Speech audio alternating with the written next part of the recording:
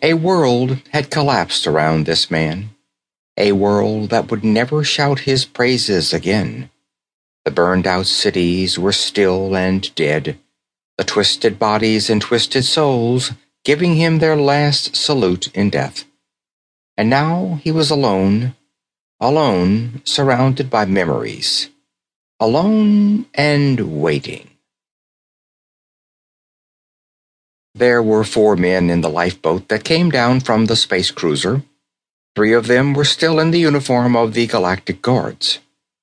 The 4th sat in the prow of the small craft, looking down at their goal, hunched and silent, bundled up in a greatcoat against the coolness of space, a greatcoat which he would never need again after this morning.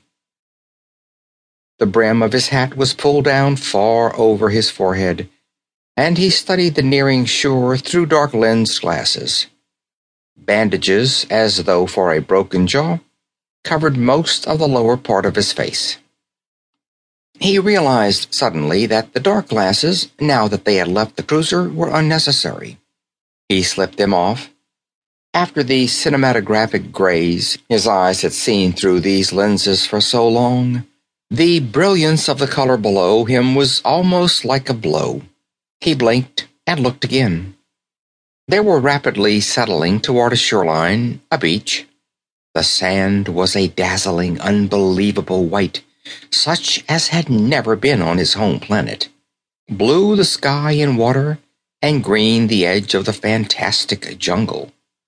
There was a flash of red in the green as they came still closer, and he realized suddenly that it must be a marigee, the semi-intelligent Venusian parrot once so popular as pets throughout the solar system. Throughout the system, blood and steel had fallen from the sky and ravished the planets, but now it fell no more. And now, this. Here in this forgotten portion of an almost completely destroyed world, it had not fallen at all. Only in some place like this alone was safety for him. Elsewhere, anywhere, imprisonment, or more likely, death. There was danger even here. 3 of the crew of the space cruiser knew. Perhaps someday one of them would talk. Then they would come for him, even here. But that was a chance he could not avoid.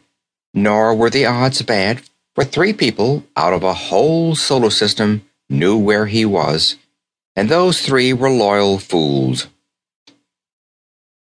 The lifeboat came gently to rest.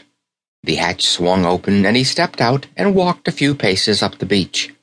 He turned and waited, while the 2 spacemen who had guided the craft brought his chest out and carried it across the beach and to the corrugated tin shack just at the edge of the trees. That shack had once been a space radar relay station.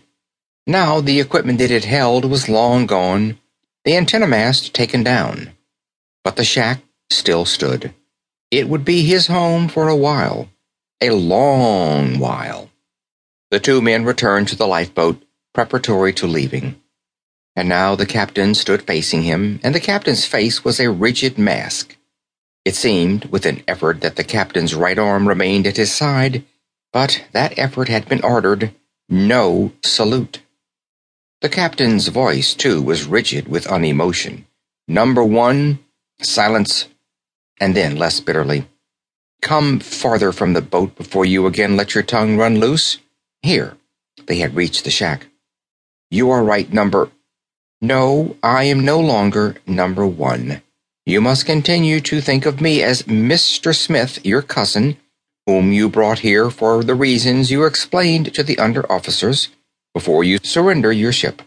If you think of me so, you will be less likely to slip in your speech." "There is nothing further I can do, Mr. Smith?"